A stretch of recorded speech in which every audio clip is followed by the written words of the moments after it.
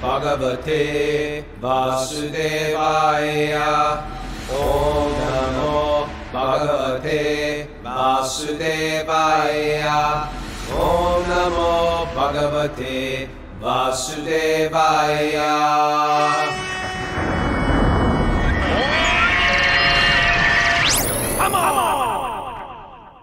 Live from the Govardhan Echo Village in Maharashtra, India, this is Wisdom of the Sages podcast. I'm your host, Radhanath, with our co-host, Kostuba, and we are here with 81 students and about 60 people from our training and a very, very special guest. This is our first guest on the podcast, and it's one of our favorite people in the world. I'm sure I'm speaking for Kostuba.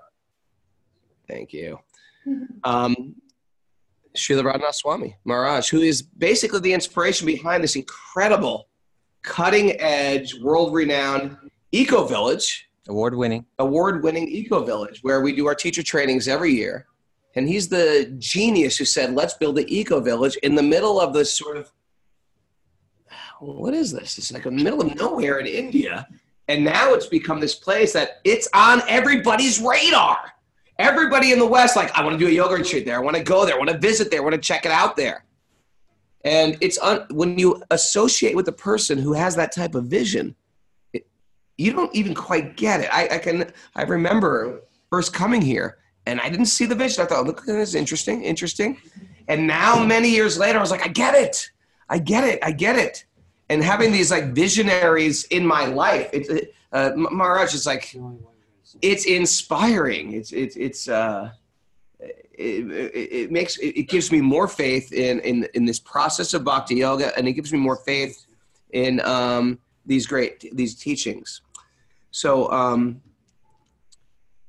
do you want to introduce Maharaj as what he's done, and maybe we could just give a quick bio. There's so much that could be said, but you can read about Radhanath Swami's life in the book, in his memoir, The Journey Home, which is a really fascinating book. It's a great book.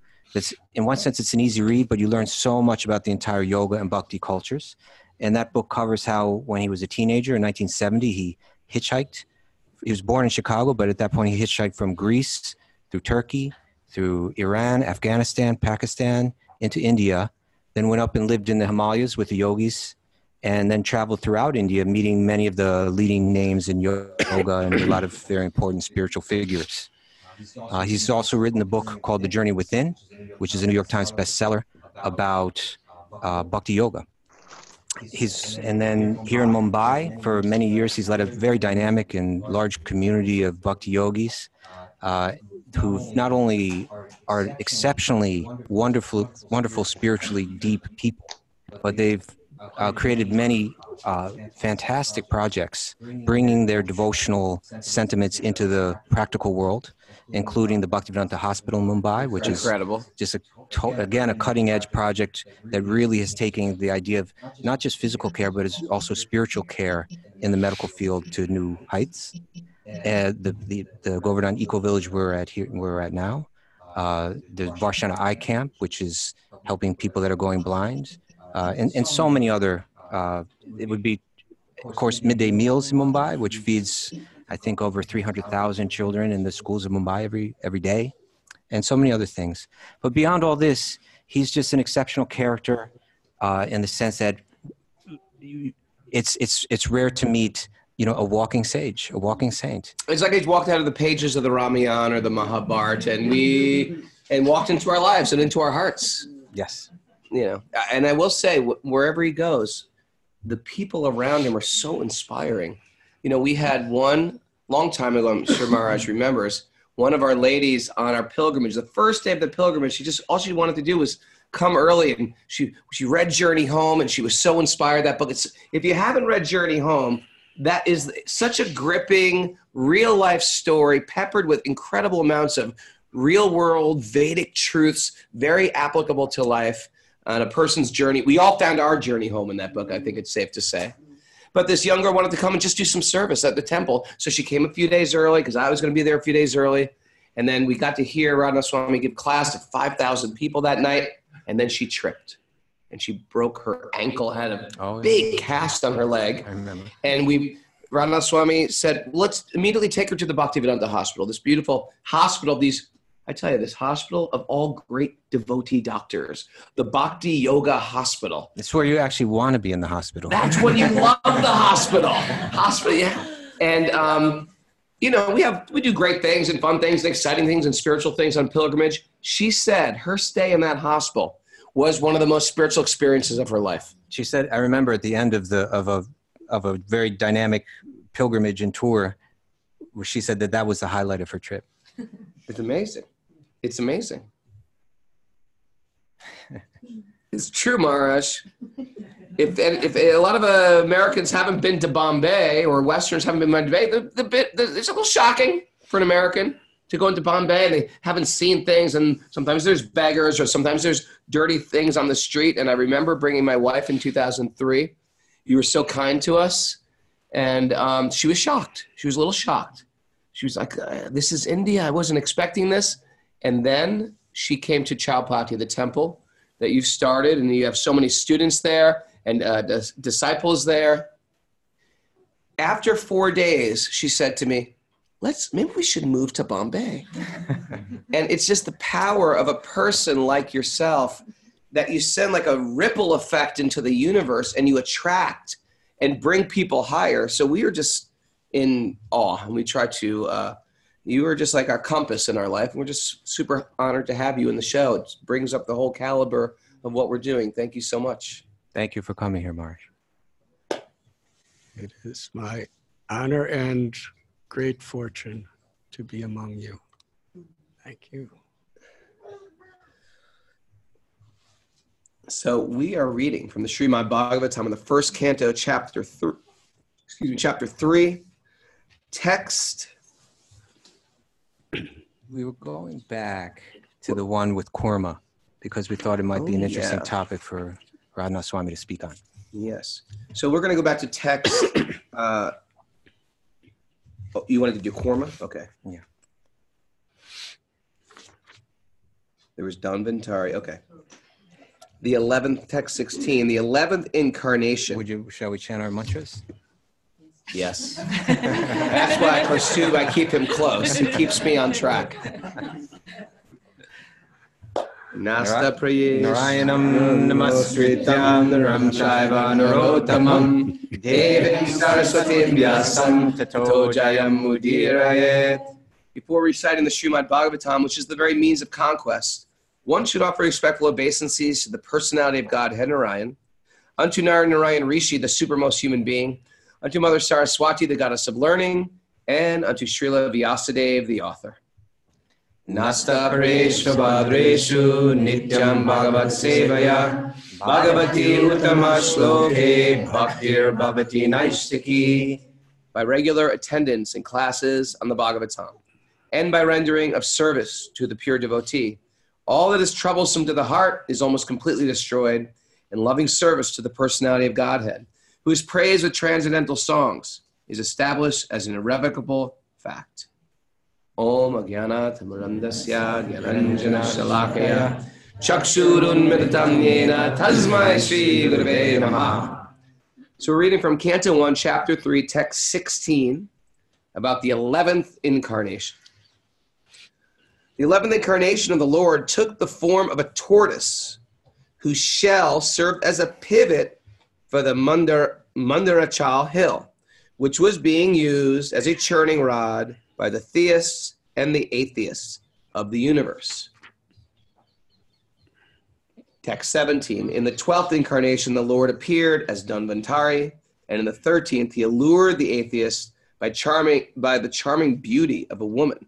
He took the form of a woman and gave nectar to the demigods to drink. Maybe I can get it started. Please. Yeah. So we've been reading in this third chapter of the the first canto about the incarnations or the avatars of Lord Vishnu. And it began with a description how Lord Vishnu enters into the entire material world. Then he expands into each of the universes within the material world. And then he further expands into the heart of every living being within the material world.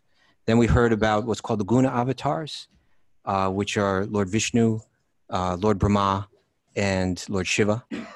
And all of these different manifestations have different roles or responsibilities to take care of. And now we're hearing a long list of further incarnations. And it built up to hearing about this form as a tortoise. And the next two, Dhanvantari and Mohini Murti, were just mentioned that we read about. Further expansions or further portions or plenary portions of Lord Vishnu. And each of these, as the list goes on and on, have different roles and they just do special things here. But Radhanath Swami, I've heard you speak so eloquently in the past about this particular narration that we'll read in the 8th canto of the Bhagavatam when we get there eventually. But it's being mentioned here, the churning of the ocean of milk, where the asuras, you could say the demons and the devas, have to work together on a project together. And I've heard you draw so many interesting, beautiful lessons from it. So we're wondering if you might share some of that with us today.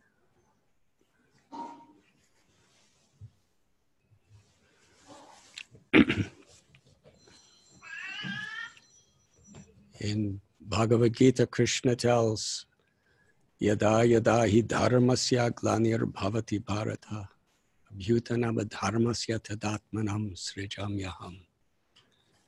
How again and again throughout history, I descend into this world to uplift human society, to show mercy and blessings to all living beings, to reestablish principles of dharma.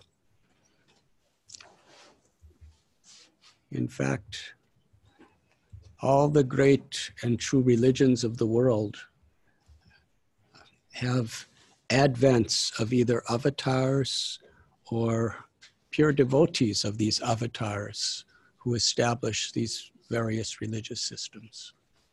So in the Bhagavad Purana, there's this beautiful story that Radhanath Prabhu and Kaustubha Prabhu are referring to. And there are many lessons, little time, but I'll try to speak something.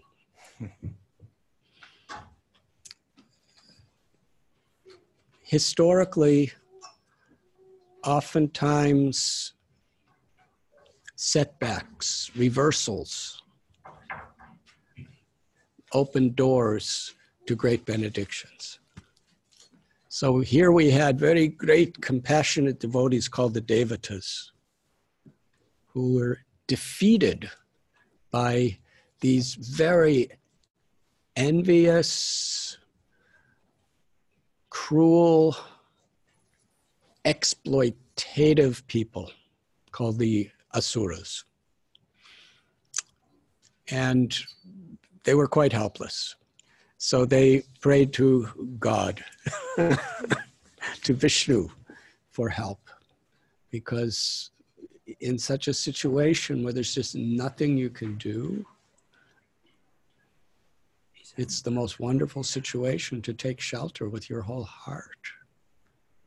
It's like Radhanath Prabhu so eloquently and adventurously tells the story of Draupadi when she was being stripped of her sari. Every time he tells it, it's like a different story. New details are added. I have special vision, Maharaj. I can see that. But Draupadi turned to the Pandavas, who were husbands. She turned to the king, Dhritarashtra. She turned to Bhishma, who was her grandfather and the protector of Dharma. She turned to everybody, and nobody could help her. And at that time, she tried to help herself, but she was completely defeated.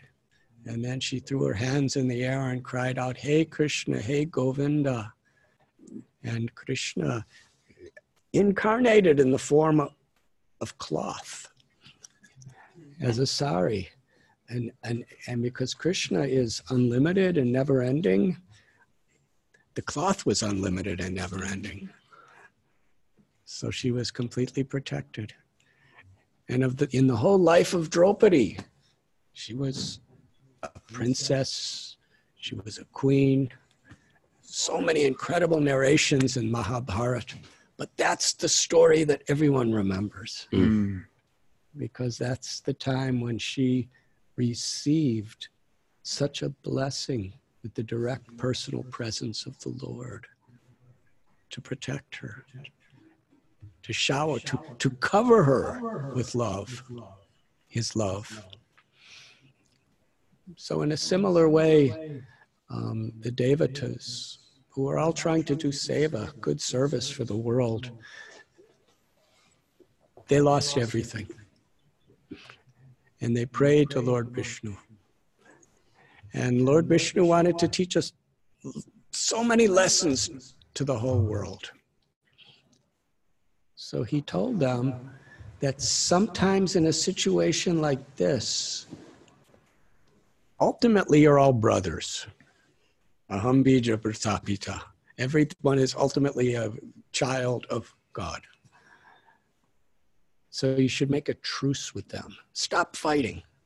You have to come together for a higher principle than all the reasons you're disputing. Go to churn the ocean of milk with the Mandara mountain, and through the process of this churning, Amrita, nectar will arise. And whoever drinks that nectar will be full of strength, full of health, will be beyond death. It's the nectar of immortality. And everyone wants that. Whether you're a materialistic person, very cruel and envious, or whether you're a very pious, kind, compassionate person, everyone wants to taste nectar, the nectar of ananda or joy. So there was a truce made. We can give up all of our conflicts and fighting for a higher purpose. And this is a very, very instructive point, because sometimes in marriage, sometimes among friends, sometimes among races, among sexes, among religions, there's conflict. The tendency of this world is conflict, because some people are trying to exploit other people. And even if you're not trying to exploit, it's said the nature of the world is like a bamboo forest. And in a bamboo forest, a breeze comes and the bamboo rubs against each other and fire comes. And the fire burns down the forest. Now, which bamboo is to blame? It's because of the breeze. Even the best, most pious bamboos sometimes have conflict when the breeze comes. So there's this breeze of this energy of material nature that brings out these qualities of conflict. But the Gita tells, param dristvani vartate. If we put a higher principle, a higher purpose between us, we could actually rise above all of these differences and conflicts. And that's actually what yoga means. It's to be harmonized and to be united by a higher principle. The principle of self-discovery, spiritual enlightenment. And ultimately in bhakti, the awakening of love and the expression of compassion, which is expressed through seva, or loving service. So these people had all differences. They were arch enemies for generations and generations and generations, but they had something to be united in. Just as we can unite our body, our minds, with our hearts, with our souls, with each other, with the environment and nature, with God, that is yoga. So Vishnu gave them this formula. Tell them there's a higher principle, and if they cooperate, only can we get it. So they all became one. At least to satisfy their own purposes. The Devatas for more pure desires, and the others for very selfish desires. They lifted the Mandara mountain and put it in this area where there was an ocean of milk. And they started to churn. But then something beyond all of their control happened. The mountain began to sink very quickly toward the bottom of the ocean. Without the mountain, they can't churn. That means there's no possibility of nectar. So they were trying with all their power and all their might to keep the mountain from sinking, but it just sank. And at that time, helpless, the demigods prayed, Vishnu, save us. Now there's going to be another war and we're going to lose. Please save us. So the Lord, who is Ajita, unconquerable, and Achintya, inconceivable, manifested a most incredible form. Now, one who simply by his will can create the entire cosmic manifestation with all species of life and the sun and the moon and all the stars. And what is it that he cannot do? So sometimes when people hear these stories, they think this must be some sort of mythology or some sort of fable for a lesson. Even if you take it that way, there's good lessons. But on a deeper level, what is it that Krishna, that the absolute truth cannot do to attract our hearts? So the Lord appeared, suddenly he just appeared as a gigantic tortoise. But he was all beautiful. He was supremely beautiful. Now this is God. This is the Supreme. He could take any form and be more beautiful than anything or anyone that exists. Could you imagine a tortoise being more beautiful than Hollywood or Bollywood stars? More beautiful than the one you love? Well, billions and trillions of quadrillions of limitlessly time more beautiful was this tortoise. Everyone was gazing upon this gigantic tortoise, and their hearts were melting. He was so sweet, yet so powerful. And just moving like a tortoise, he lifted the entire mountain and placed it on his back. And he became like the base. And they started churning. One of the most incredible things about this story, Sukadeva Goswami tells in Srimad Bhagavatam, that he wanted everyone to make spiritual progress. Samsiddhir Haritoshanam. The greatest spiritual progress comes when through our words, our thoughts, our efforts, through the sincerity of our will, Krishna is pleased. The Supreme Being is pleased by our activities.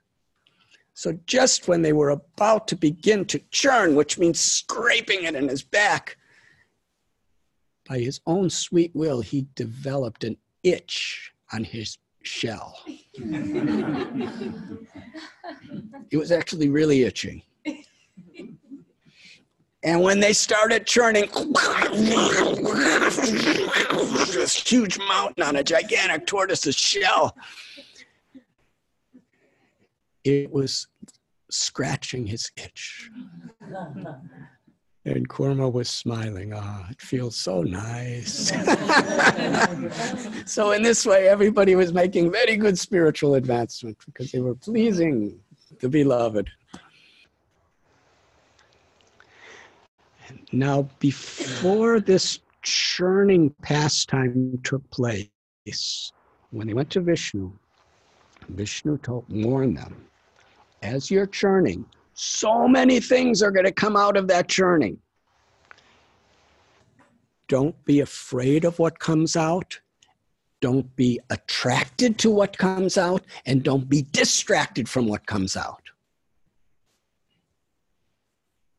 And the churning of this ocean is an allegory of churning our hearts. The process of sadhana, the process of bhakti, the process of yoga is to purify the heart. And the process of purification is not always easy. It takes practice. It takes effort.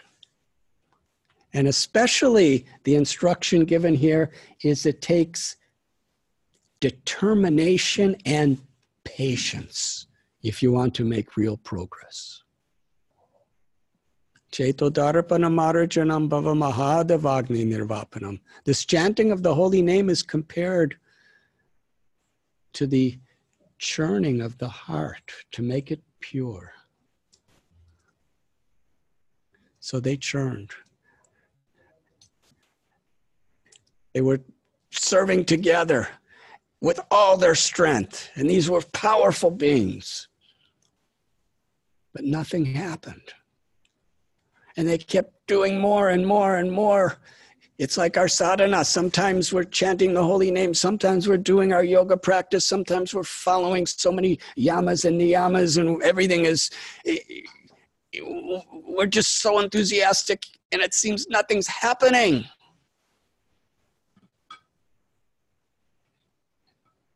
But that's good. It's good in the sense if we're actually sincere in doing our sadhana, our practice properly, then having patience is actually a quality of surrender. And it's actually bringing us deeper and deeper. So nothing was happening. But they kept trying and trying and trying until they were totally exhausted. And now they're helpless again. They prayed to Lord Vishnu, we can't even move anymore. Please help us.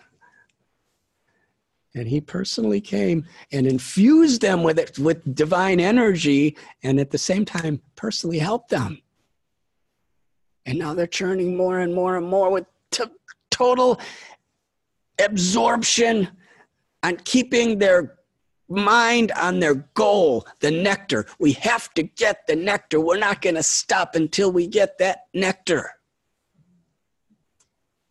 The first thing that came out of the churning was poison. The most deadly, horrible poison that has ever been created. It was called hala hala. Now we've heard of poison before, but not hala hala. This hala hala, its power, its strength could actually destroy all life in the universe. And it was coming out more violently than millions of volcanic eruptions. Which is coming right out into the air, traveling all over space. And nothing could stop it from growing and growing and expanding in all directions. There was nothing anybody could do about this, except turn to Vishnu, to the Lord. Save us. It's only a matter of minutes till all life is destroyed by this poison. If we think that we have an environmental ecological problem in the world today, this is very, very insignificant. This is something that in a matter of minutes was going to destroy all life. So they all cried out like Draupadi, "Hey Krishna, hey Govinda, save us."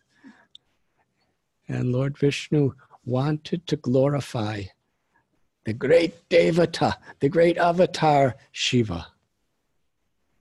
And he said, "Let us go to Kailash, the abode of Shiva." And they prayed, they explained everything that was going. They had to do it really fast. Please save us. Save the world, save the universe.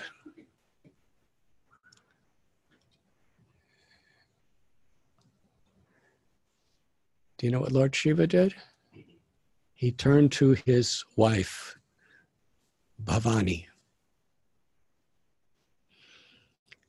And he said to her that there is such a crisis now.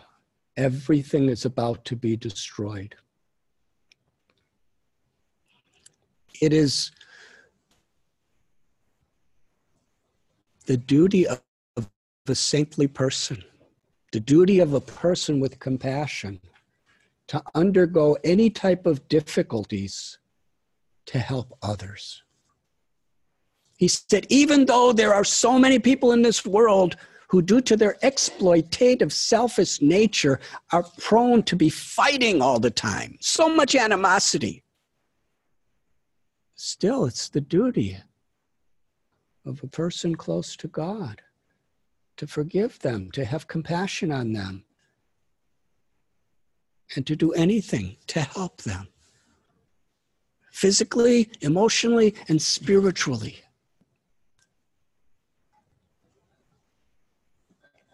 He asked her permission. May I drink all the poison? And Bhavani, the feminine power of the Absolute, blessed him. Shiva, Shankar Bhagavan, by his inconceivable yogic powers, he took this massive quantity of poison that was literally everywhere and condensed it to fit in the palm of his hand. Can you imagine how powerful that was? I don't know if you still have it, because I'm living here in India as a sadhu, but when I was a little boy, there was orange juice, and then there was orange juice concentrate. Where, you just take instead of pouring, instead of squeezing like 25 oranges, you just take like 1 teaspoon and add water, and it's the same potency. Well, the original person who invented this technology of concentrate was Lord Shiva. He concentrated that poison in such a way that it was vibrant with poison. It was an ocean in the form of just some drops in his hand. And he drank it.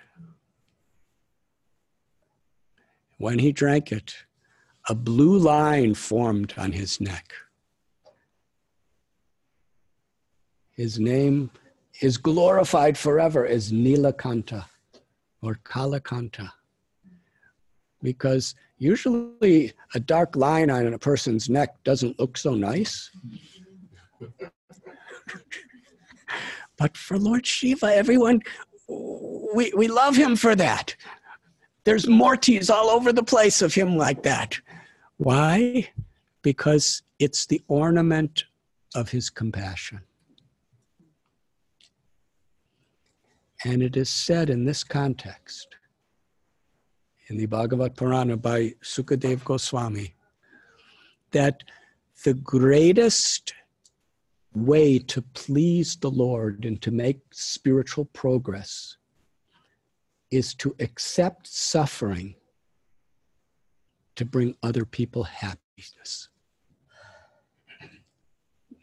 Karuna, or compassion, is the ultimate seva. And Lord Shiva was the personification of this. Srila Prabhupada tells a story of Vasudev Dutt. Vasudev Dutt, he prayed to Lord Chaitanya, I can't tolerate seeing people suffering. It breaks my heart. Please let all their karmas and all their sufferings come on me and let them all go back to the spiritual world and be happy with you. And when Vasudev prayed like that from his heart, Lord Chaitanya cried, he wept. His voice was choked. This is the way great saintly people think.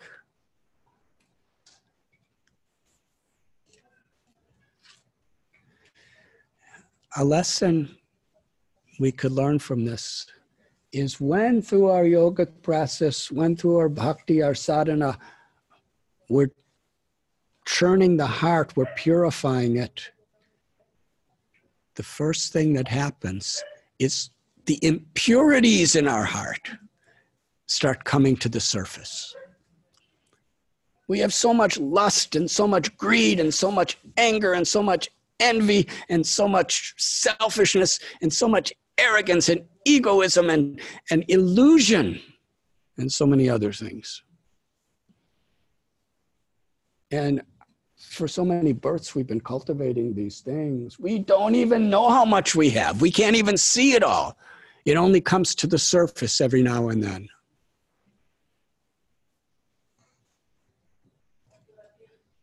Just like if you go to the ocean and you just look out at the ocean, you don't see fish, but every now and then one jumps up and you say, oh, there's a fish. I remember in California, I sit there and a dolphin goes, ew, and I go, oh, there's dolphin. We only see it when it comes to the surface, but how many fish are under the surface? But they're all there.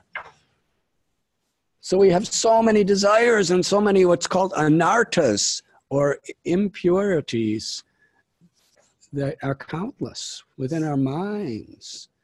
And only one at a time or two at a time or a few at a time just come to the surface and we recognize them. But what's there?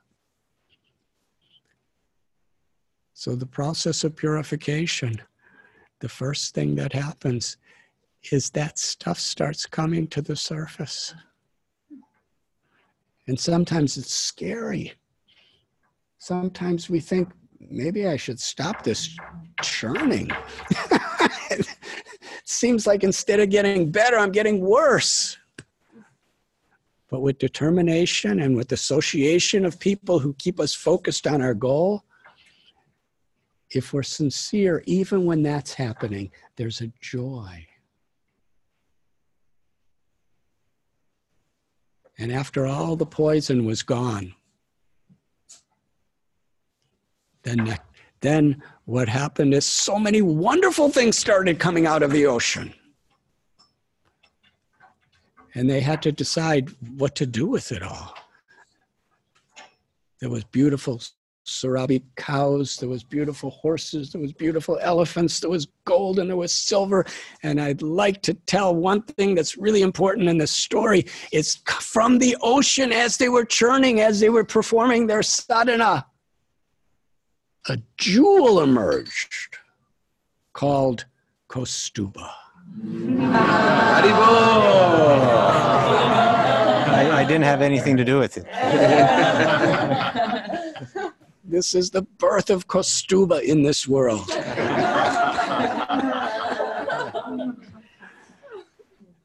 And everybody, they saw this is the most beautiful jewel that has ever existed. And they brought that jewel to Lord Vishnu, and he placed it around him, and forever he wears that jewel over his heart.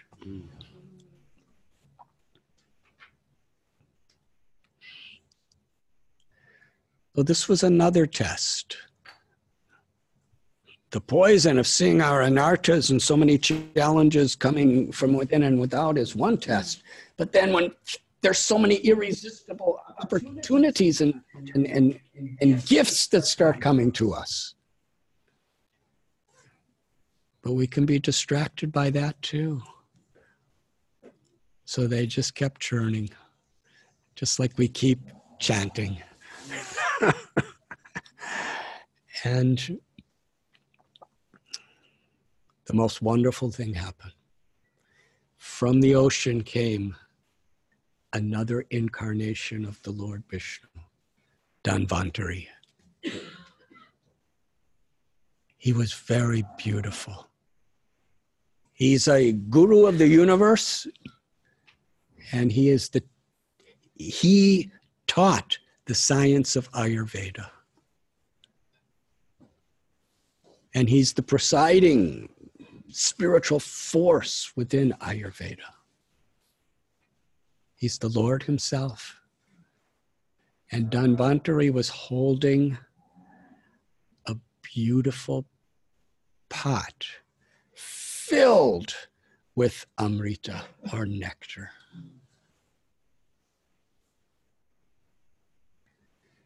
The Shikshastakam by Sri Chaitanya begins, Chaito Dharapana Marajanam Bhavamahadavagni Nirvapnanamanam Shreya Kairava Chandra Kavi Taranam Vidya Vitu Jivanam Anandam Buddhi Varadanam Pratipatam Punamritatsva. The nectar, the happiness, the pleasure that we're all seeking is within the pot of our very hearts. It's the nectar of love, Prem Amrita. It's the only true nectar of all nectars. It's ecstatic love. Everyone's seeking it. But in this world, we get so distracted and diverted by other alternatives that can never satisfy our hearts or our souls, except God's love. So it is that nectar that Dhanvantari had within his pot. From the allegoric perspective of the nectar that we are all seeking.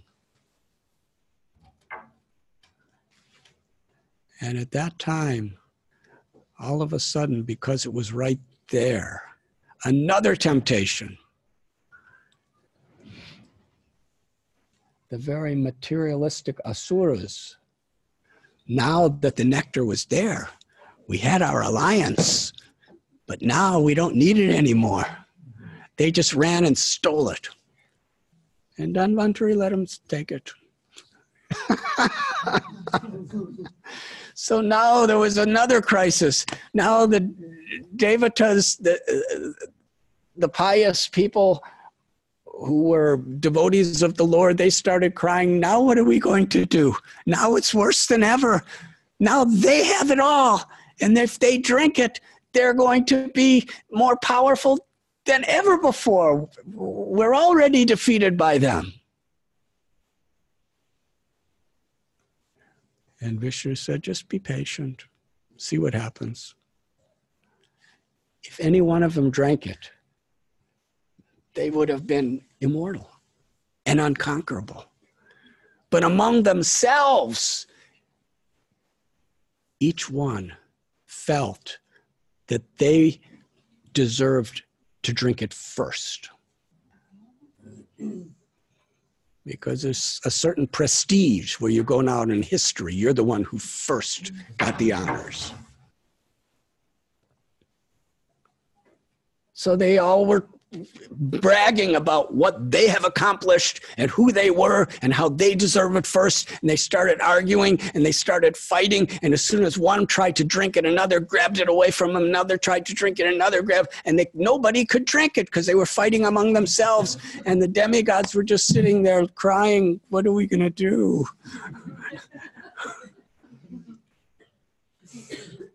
They prayed. And then the Lord incarnated as a beautiful, beautiful incarnation of a goddess. And she was so beautiful. Everyone, and she looked at every one of them, and every one of them thought, she loves me. And they were so convinced, she loves me. Because that's Krishna's power. Krishna can make everyone feel, I love only you.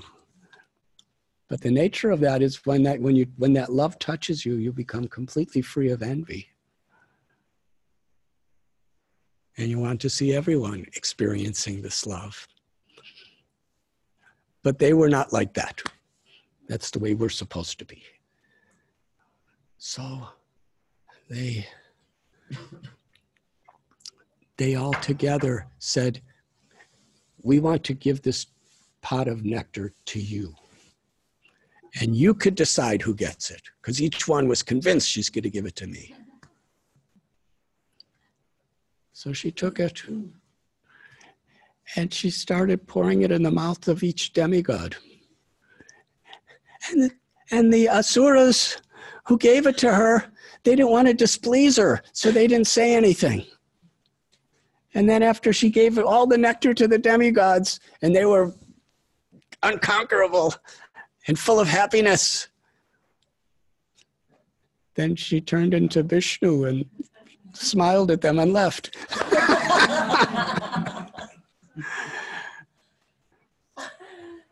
So in this way,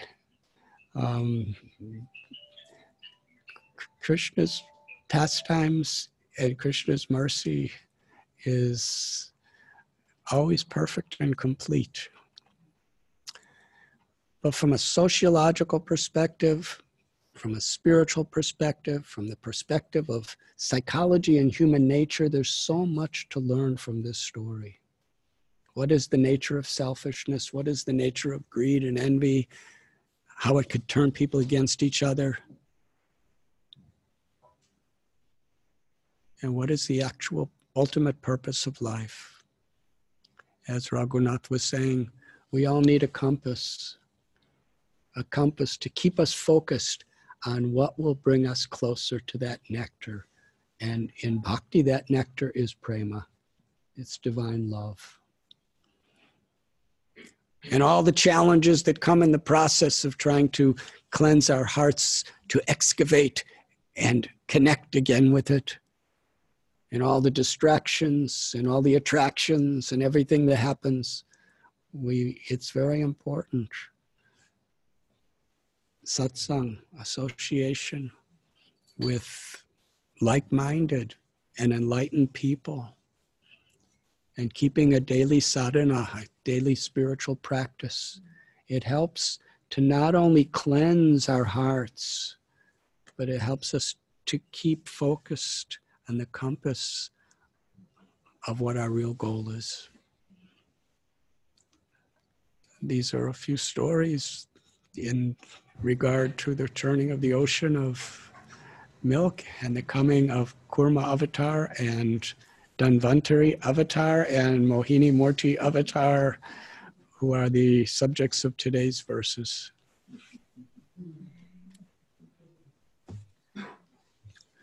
Maharaj, we love you.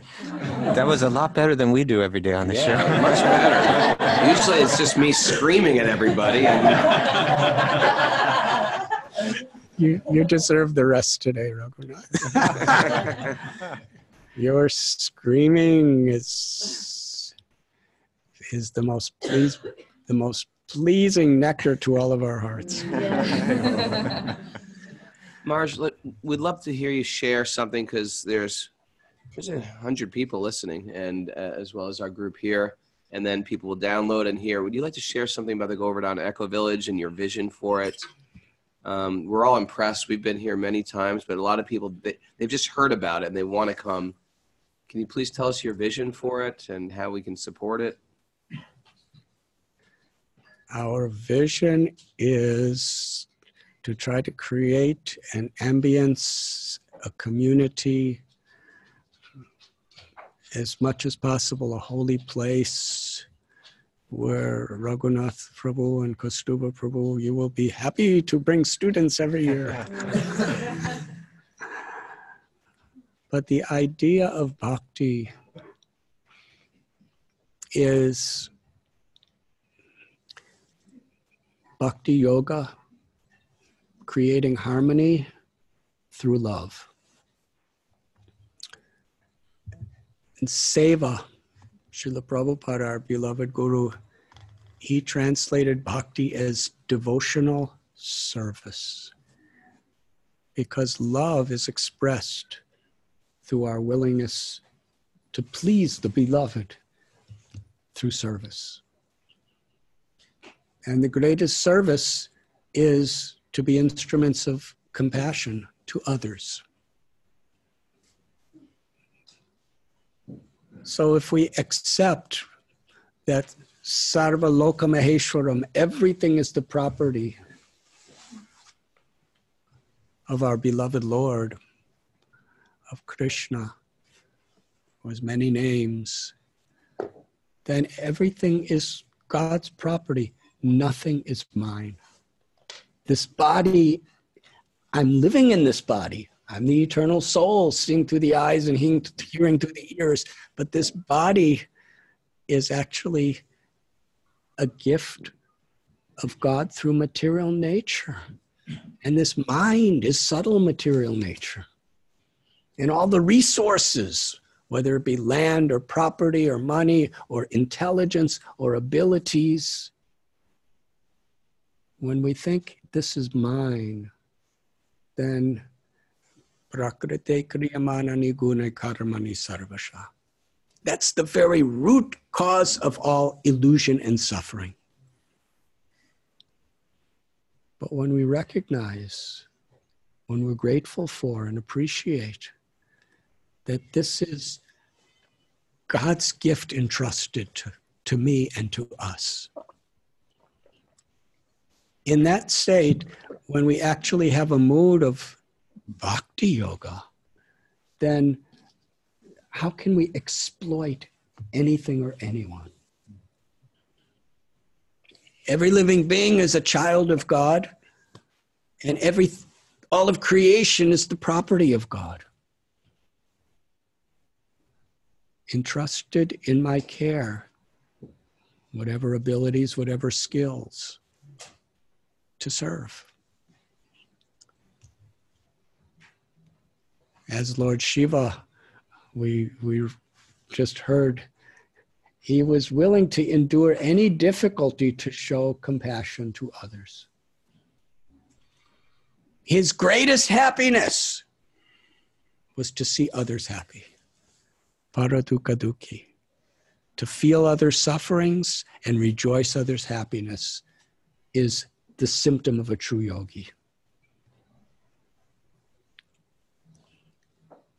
So to show compassion to other humans, to animals, to birds, to insects, everything is connected and everyone is connected. And if we actually really care, we will pursue the idea of compassion in a holistic way.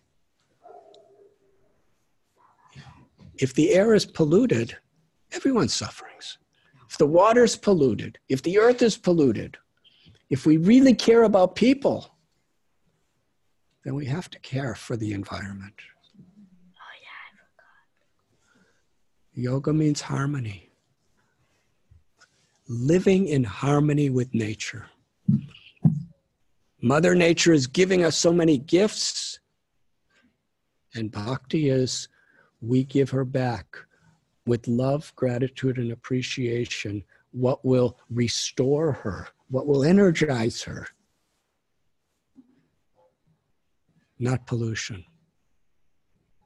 So as far as possible, we try to see every opportunity to serve. So there are many things we've tried to develop. Practically, we just used our wildest imagination of how to apply this principle to life. So we're walking on the earth. What is the potential opportunities of how to serve with Mother Earth? Can grow food. And if it's organic food, it's sustainable. And it's incredible. We learned these technologies through ancient traditions and through modern science, where we just take the earth and compress it into a brick and let it sit in the sun for a few days. And we made almost 1 million bricks now. This building is made with those bricks. It's actually unbelievable that these buildings are made out of these bricks. It's like, when you think about, okay, we're going to live in some mud huts. They're not mud huts. Where we're staying is incredibly beautiful. It just shows when your focus is in the right place and your respect for the environment, all your creativity gets used in the appropriate way. We're so impressed. Actually, it's just mud. It's divine mud, Maharaj. But these mud bricks are supposed to last hundreds of years. Wow. And let us see. But the idea that we're trying to share here in the community is if we have a will to serve and we're looking for an opportunity to serve, we see so many beautiful opportunities, even in the most ordinary things. And in my last discussion with all of you, we went into great detail, quite ghastly detail about our sewage plant. Because sewage is real. You could flush it down, but it doesn't make it disappear. It's just out of your sight. It has to go somewhere. But actually, it's not a liability. It's a resource. And it can actually create, just by natural process, sweet, fragrant flowers, crystal clear water, to energize, purify the environment. And we have this water harvesting, where when it rains, we collect every drop of rain is precious. If we just let it go, then we lose the opportunity. There's drought 8 months a year here. If you collect the rain during monsoons properly, recharging the underwater with these collections, then throughout the year. And in this way, these are spiritual activities, because we're not just doing it as environmentalists. We're environmentalists because we love God. And we're trying to reciprocate with God's grace. And we're trying to live in a spirit of God's compassion. And that gives such a deep spiritual meaning to environmentalism. And it becomes inseparable from bhakti. And we have animal sanctuary, and it's becoming a bird sanctuary and a butterfly sanctuary. And one of the most beautiful reasons that the eco-village is able to do, whatever little we're trying to do, is simple villagers who really have no education at all, modern education, but who know a lot of traditional ways of living, and industrialists and PhDs from major universities in America, and just mothers with little children in little straw huts living in local villages. Everyone with respect and appreciation for the values that everyone gives is united. And when there's that unity, when there's respect for each other, despite our differences, when we're seeing the potential we all have, however big or small, when that cultural mindset is in place, then God's grace, Sri Radharani's grace, performs miracles through all of us. And none of us can take credit for it. We want to give credit to everyone else, because there's actually more joy in giving credit to someone else than taking it ourselves. That's the nature of love. And when we're not combating over who gets the credit and who gets the resources, but we're actually in this mood of service, then life is joyful. We become purified. And as we become purified, we actually become instruments of purification. And that's kind of the principles that we've tried to develop Govardhan Eco Village. We have a yoga school, and we have an Ayurvedic hospital, and we have so many different farming projects. And we go out every day to the villages and teach these different sciences and techniques and different forms of education to the villagers. And it's a great joy. We're so impressed. Because in giving, we do receive. We encourage everyone to Google Govardhan Eco Village, and you can go to their website and see about Maharaj. It's actually just the tip of the iceberg of all that they do here, what he's mentioning. They do so much. It's a wonderful project. It's a wonderful project to support. So please go there and take a look at that. Also, if you're new on your spiritual journey, it's the book I recommend. We have all our students read it, on our teacher trainings, A Journey Home. And you find your own journey in Maharaj's walk from Holland to the Himalayas. And the second book that came out, A Journey Within, also incredible book. These are two staples I recommend to everybody on a spiritual journey. It is the modern day autobiography of a yogi, and we've all fallen in love with it. I'm sure I can speak for everybody here. So many of the people listening on Zoom right now are students of yours, and many have been here in here taking the trainings. And we encourage you to join us for our trainings in next January, and just to have access to Maharaj, so that he can. We see him wandering around. He comes in and speaks to us. He's it's very busy all year, Maharaj. We know your schedule, your traveling schedule. I think I travel like crazy. You travel it's unbelievable what you do. And just to have you here for this month is like, we feel like the most fortunate. They do.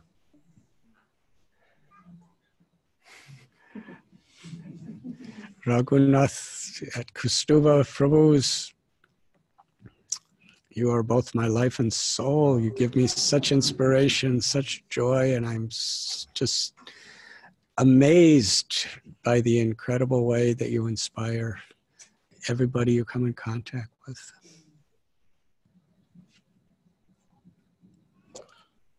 Anything they like of us, we got from you. So true. For sure. All the stuff they don't like about us, that's ours. There's a lot of it. I usually end with a little music, Maharaj. Yes. That being said, I want to thank everybody who's listening on Apple Podcasts. Hey, go to Apple Podcasts, give us a 5-star review. That's the best way you can support us. Get 5 stars to say something nice. YouTube. Go ahead, it's also available on YouTube and wherever else you get a podcast. Thanks for joining us, and we'll see you tomorrow. And a real special warm thanks to His Holiness Radhanath Swami and all that he does. And we had 100 listeners and plus more, because many were with their friends and partners online on the Zoom. On the Zoom group. So thanks to everybody joining us for Zoom.